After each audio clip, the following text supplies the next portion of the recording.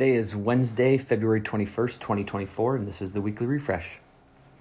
Jesus shares with his disciples what is one of my favorite passages from Scripture. While he sat by the sea, many gathered around him, and he taught them through parables.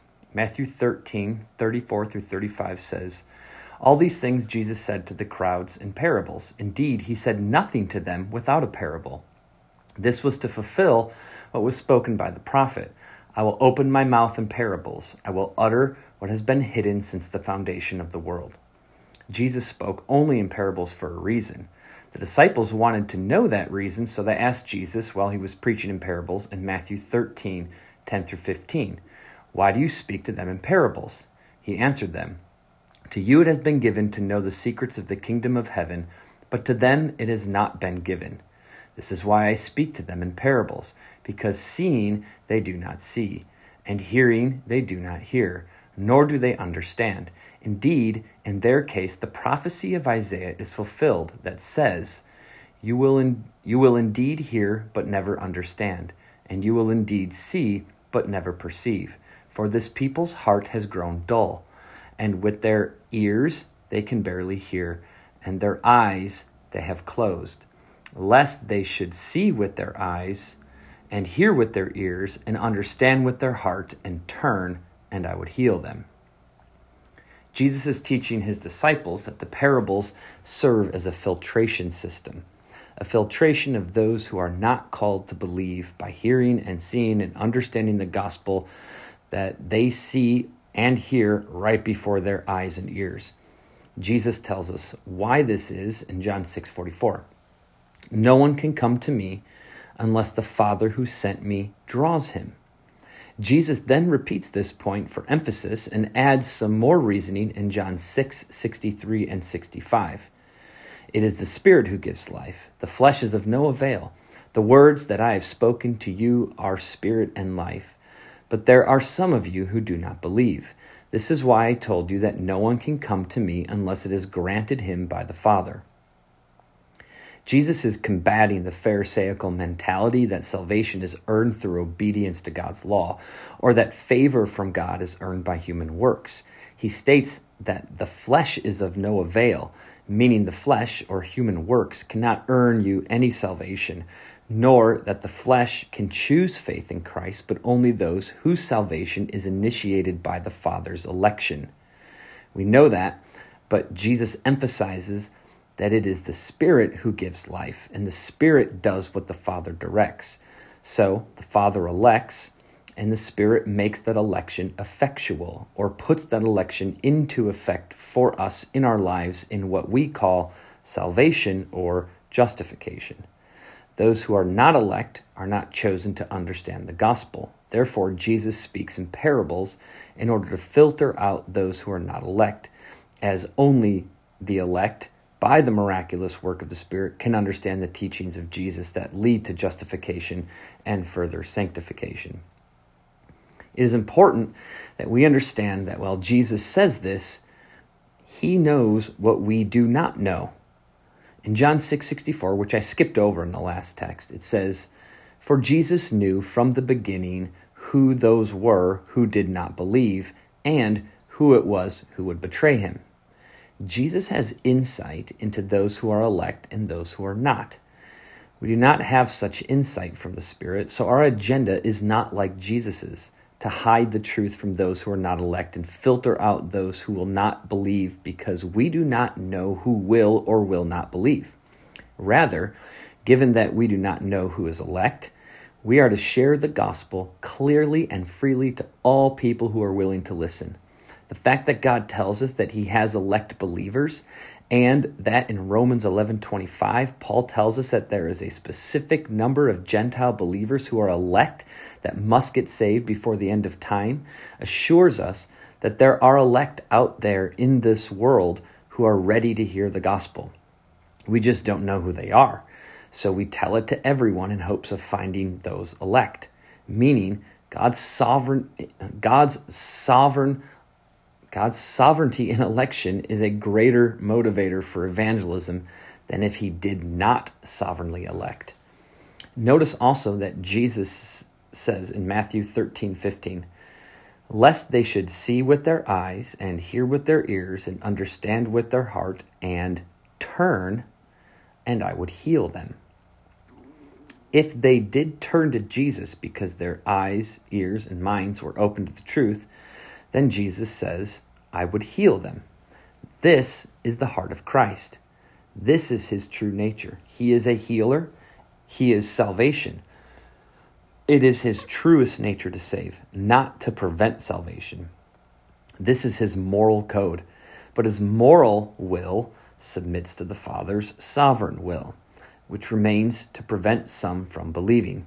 Thus, the gospel must be hidden in parables at times, so to ensure that some do not turn to Christ, because if they did, he would heal them.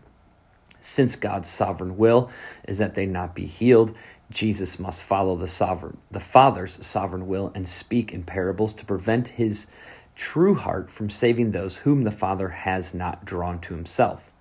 What's important to see here is that though God sovereignly prevents the non-elect from believing for the sake of his greatest glory, that sovereign will is not the beat of his heart, as he is a Savior and a healer. Now, I still haven't told you this awesome parable of Jesus's that he tells his disciples, so let's get to that. After teaching through parables, Jesus retreats to a house, and his disciples came to him and asked him what the parable of the weeds means. Side note, if the disciples still didn't understand the parables, yet you and I can understand the parables, then that shows you the magnificent power of the knowledge of the Spirit to enlighten us to the truth that is taught to us in Scripture. So Jesus explains the parables of the weeds and then jumps right into one of his shortest parables, which is the parable that I wanted to share with you today, and it is connected to the context we have already established. In Matthew 13:44, Jesus says, "The kingdom of heaven is like treasure hidden in a field, which a man found and covered up. Then in his joy he goes and sells all that he has and buys that field." Short and sweet. This parable reveals the value of eternal life, of heaven, of the eternal joy in the presence of the Father and Jesus. Just as you would be elated and excited to find treasure so valuable that it was worth more than any of your current possessions, so that you sold all your possessions to take hold of that new treasure, so also eternal life in the presence of Christ is worth more than anything in this life or on this earth. Essentially, Jesus is telling us to sell out for him. So what motivates us to sell out for Jesus? Joy. What does Jesus say motivated the man in the parable to sell all that he had? He said, in his joy, he goes and sells all that he has and buys that field. When the man understood the value of what he found, he was willing to sacrifice everything in his life to own that valuable treasure. Jesus is teaching us that he is that treasure. And like the man, we should be willing to sacrifice anything and everything to possess the treasure that is Jesus. And the evidence of his value is found in the joy he produces in us that motivates our willingness to be sacrificial, to dump the old man and put on the new man in Christ, to give up all worldly endeavors and pursue Christ alone in all things. So, what does this have to do with God's sovereign election that is contextually laced within these parable teachings?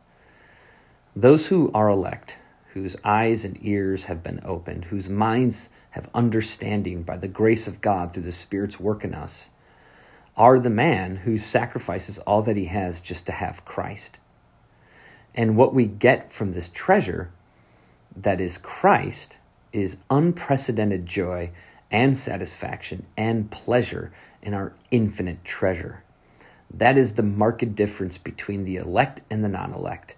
As Jesus taught, those who did not find joy in his teaching did not see the treasure. But those who did find the joy of Christ and salvation in his teaching were only able to do so because the Spirit opened their eyes and ears and understanding to the truth of his teachings through parables, or at least they were willing to ask for more, as they were hungry to be at the feet of the treasure himself. Additionally, the man in the parable covered up the treasure before he bought it so that no one else could steal it from under him. He hid the truth so that he could possess it. That is exactly what Jesus is doing to those who are not elect as he shares the gospel in parables.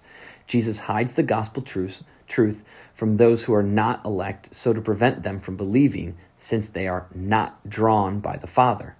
Rather, as 1 Peter 2:8 tells us, they stumble because they disobey the word as they were destined to do. You could take a break here and argue with how unloving that may seem to us, that God would intentionally prevent some from believing. But two things are true. One, this is what Scripture is telling us, and we must trust the word.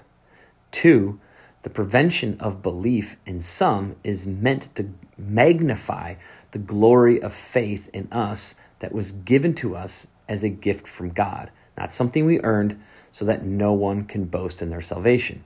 That's from Ephesians 2:8-9. In Romans 9:23, Paul tells us why God makes vessels, or people, for disbelief.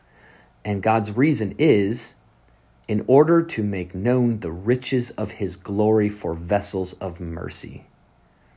We are the vessels who received mercy, and the eternal damnation of those who do not believe magnifies the glory of God's mercy on us, causing in us an elation of joy and thankfulness and gratefulness to God for making us vessels of mercy. And as our satisfaction in him grows, his glory in us is exalted. God does everything to magnify his glory, and his election achieves just that. So, what does this mean for us? We already found the treasure. We already have Christ, which means we should already have joy, unprecedented joy that is unparalleled to any other source of joy in our lives. We ought to be the most satisfied, pleased, happy, joyful, and content people in the entire world. And nothing exposes the condition of our joy better than suffering and hardships. Meaning, regardless of what difficulties we face in this life, we must remember that the same sovereign God who elected us is the same sovereign God who has intentionally placed our trials in our life so to expose where joy is lacking and to reveal where joy is prominent, and mostly to produce even greater satisfaction in him. Our trials squeeze out our putrid discontentedness and force us into God's presence of peace and comfort, where we are reminded of who our God is and just how much of a relief and a pleasure he is to us, despite all the chaos of life that surrounds us. When we retreat to him, as Jesus often did, we find that compared to the rest of life, he is genuinely the greatest treasure to possess. Nothing in life could make us happier. Nothing in life could produce more joy in us than him. What else does this mean for us? Election should not prevent us from sharing the gospel.